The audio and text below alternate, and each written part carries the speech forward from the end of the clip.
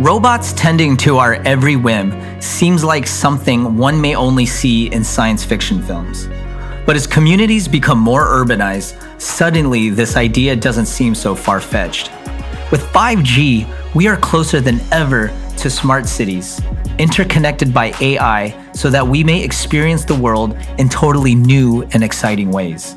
My name is Roland Ross, and you're listening to Possibilities, the 5G series podcast only on the Globe on the Radar channel.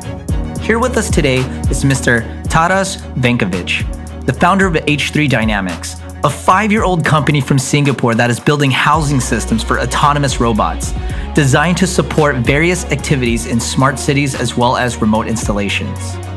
H3 Dynamics shelter systems connect to the internet, can recharge the robot's batteries and extract videos, images, or other content collected by the robots, making robots truly autonomous. The company developed an AI and an automated data processing workflow on the cloud that then turns all the data required by robots into a broad choice of digital services available for companies or governments. Wow.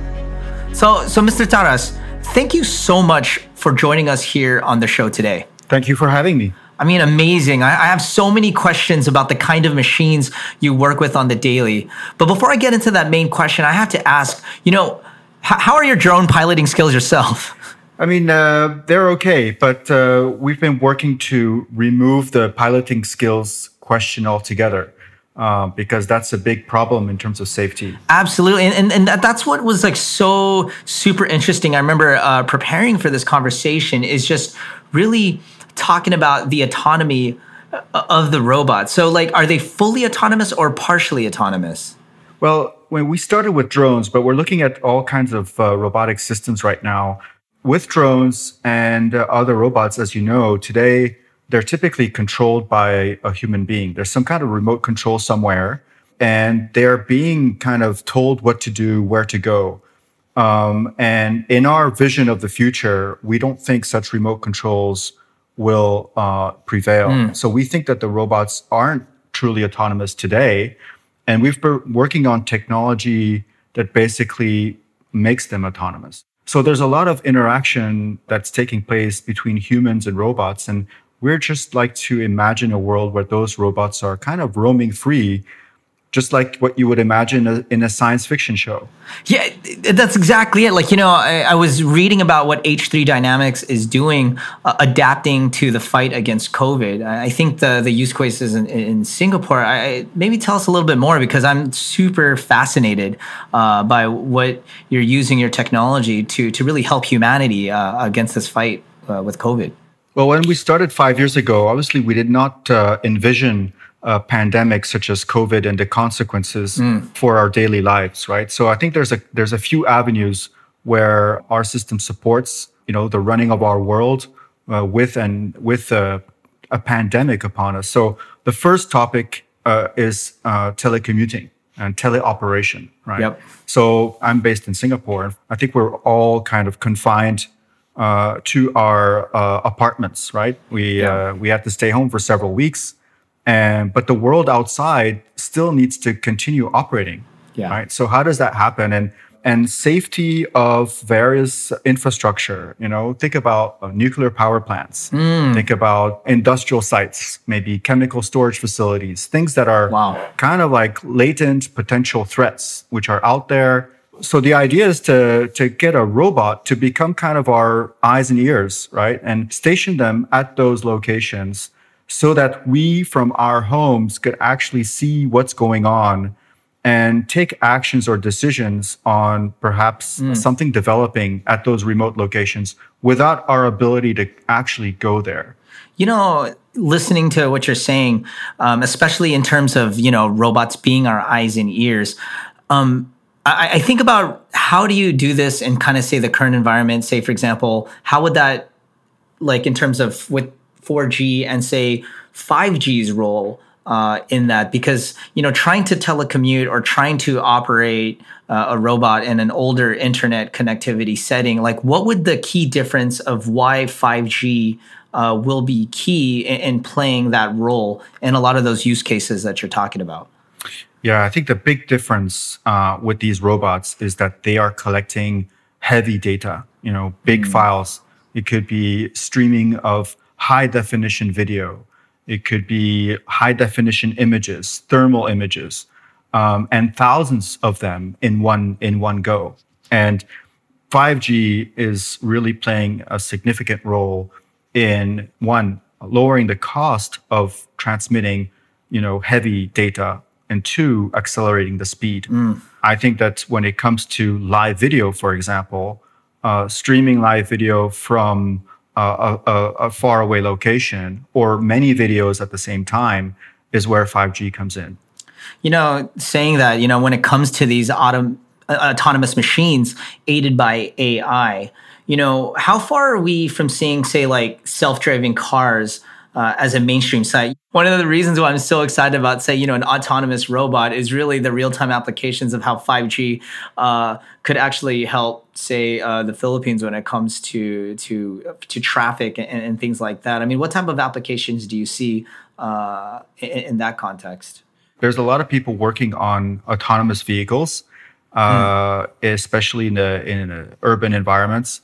I'd say that we're probably around 10 years away from mainstream. Wow. But maybe because it's not just about the technology, but the regulations also need to catch up. And there's quite a few integrations that need to happen.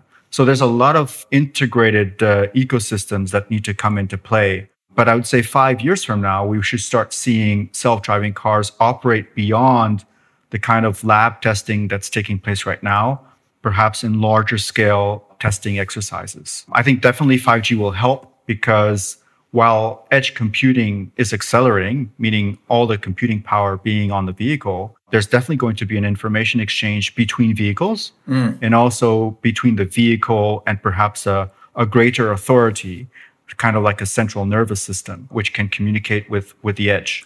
What's really interesting, you're actually bringing up a couple of things. One is, for our audience, would love to kind of get a definition of what edge computing is, so they have a deeper understanding of what we're talking about. And then number two is, you're talking about self-driving cars 5 years from now, but H3 Dynamics is actually doing something now. So we would love to know about some potential use cases that you're actually doing right now in real time. Mm-hmm.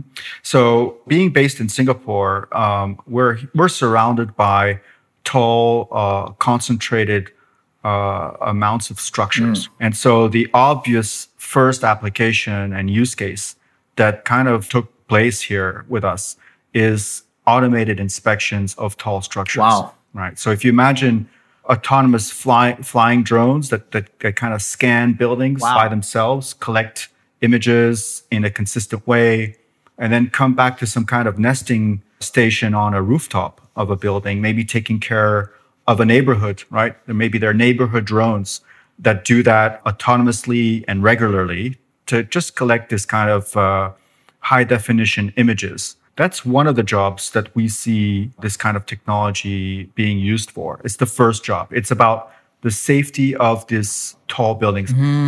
There are actually not enough people to do this job. Okay. It's a very long process. It could take several weeks or months for one single building. So imagine if there's like 100,000 buildings, how long would it take? It's expensive because you need machinery, equipment to basically hoist people. And usually it's foreign workers that are on the equipment, taking pictures with cell phones or whatever. And it's kind of an archaic process, and it's not very scalable. So what we've done is we've taken the idea of autonomous robots and AI on cloud to basically use the robots to collect this kind of information. It's a dangerous thing to do for human beings. So we let the robots fly around the buildings, take images, and then all these images are then sent to our data processing system on cloud, where autonomously, we run this raw data through a workflow automation system, and a report is generated at the end, which mimics the paper report a civil engineer would put together, on the condition of the building. And the idea is that we can do it better, faster, cheaper than the current way. We also make it all digital, right? Wow. Yeah, I think buildings has been the first use case for us. because it was a logical one being in a mega city in Asia, Yep. right? And we think that that's an application that will be required across multiple countries in Asia in the coming years. Talking about building inspections, what I love what I'm hearing, especially when thinking about the application of 5G, is how to alleviate a lot of these human intensive kind of businesses or opportunities to actually increase the safety for humanity. So, when I think about human intensive businesses, I think about commerce or this rise of e-commerce as a fast growing space. And, I'm always questioning because, on my end, I have a live streaming app, and e-commerce is actually one of the fastest growing businesses on my app. And so from an automated kind of robotics context, where do you see 5G helping in, say, the fulfillment of e-commerce? Yeah, and it's about friction, right? Yeah. It's eliminating friction wherever possible. You mentioned the front end. Speed and I would say instant gratification, okay, are going to be the next battleground as 5G comes to bear. So how fast can we receive what we want? Yep. Not just how fast do we buy what we want. It's going to bring about further automation in delivery. And it won't be just drones. I mean, we imagine drones will play a role, but autonomous vehicles, robots that are kind of driving on the sidewalk, roaming around with potentially with already some goods in inventory, because you can imagine that as AI also plays a role, we will be able to understand what are the products people are buying the most at the present time, keep them on the edge, basically on the devices as they roam the streets, to just accelerate the ability to deliver them to the end user. Drones will also accelerate the delivery. And in fact, the kind of infrastructure we're putting together, which is more of a data-related infrastructure, right? We're going to be carrying image data, video data on the buildings, but the same infrastructure can be used to carry products from building to building, right? Using those kind of nesting stations. So I think that delivery is coming as a next step. Dang. So what I'm hearing is the same type of systems and shelter systems that you're building to actually inspect buildings could actually then pick up items for delivery and then just deliver it to other people in Singapore. Exactly. There's a huge amount of... that is so cool. Well, there are a number of technology streams that come into play, right? So you've got your hardware, you've got your software, you've got communications, you've got even airspace integration when it comes to flying machines, right? You've got to integrate to the commercial aviation airspace. So we see a three-phase approach in how this kind of technology will evolve.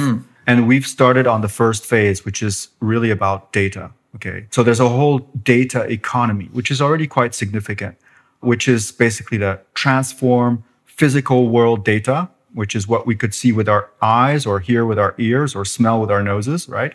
Make that digital and, help form decisions about, let's say, maintenance and operations in a city. That's phase one. Got it. Phase two is you reuse exactly what you've just done. You modify or you tweak the hardware so that basically you can start delivering goods, right, from one neighborhood to the other. The third part of this is going to be transporting people, right? Because the only thing that changes is what the drone carries, right? Data phase, the drone is carrying a camera or it's carrying a sensor, right? Second phase, the drone is carrying a product. And the third phase, the drone is carrying a person. So the only thing that changes is the weight of what the drone is carrying, but every other technology is actually the same, And if we can develop the technology for the data part, basically we've got it all kind of set up for evolving towards bigger and bigger things. That's how we see the evolution. We're talking about smart cities, and how much information are we expecting to gather from citizens wearing, say, like a smart device, and how would that actually affect the overall seamlessness of a city's management workflow? Well, I think there's a few things that we can apply this kind of technology to. One is location-based information, where we could potentially help improve the efficiency of travel. Okay, so understanding the peaks and the valleys in traffic, whether it's vehicle traffic or even pedestrian traffic. what times and what locations. But the other part, I think, is about health. And we know that, for example, some of the latest Apple Watches are able to, measure someone's heartbeat, right? And check for certain health issues associated to anomalies in the heartbeat. It's super cool. Wanted to thank you so much for your time. I think that, with autonomous robots and those types of things, maybe did you want to share some, like a final thought with regards to, what you see, how 5G is going to have a fundamental impact with regards to smart cities? Well, I think it's a whole new world that's coming to us. Okay. I mean, it's connected everything. It's very large flows of data. It's different technologies gelling together, okay, in a way that we haven't seen before, right? It's basically convergence of technology where 5G is kind of the water that makes everything flow, right? So I would say a world where everything is much more efficient, it's faster, it's responsive, it anticipates on needs, okay? In many ways that we just can't comprehend yet, okay? It's going to affect transport. It's going to affect maintenance and operations, maybe waste reduction, new experiences for consumers, okay? It's going to affect entertainment, hospitals, buildings, cars, safety, a lot of things. So it's an exciting time, and I think it's science fiction that's in the making right now. Amazing. Wow, well, thank you so much, Darius. I really appreciate it. And thank you guys so much for tuning into Possibilities, the 5G series podcast, only on the Globe on the Radar channel. To learn more about 5G and the endless ways it brings the future closer than ever, please hit that follow icon so you don't miss a beat. You may also check out globe.com.ph/5G to discover more about this new technology. Catch you guys later.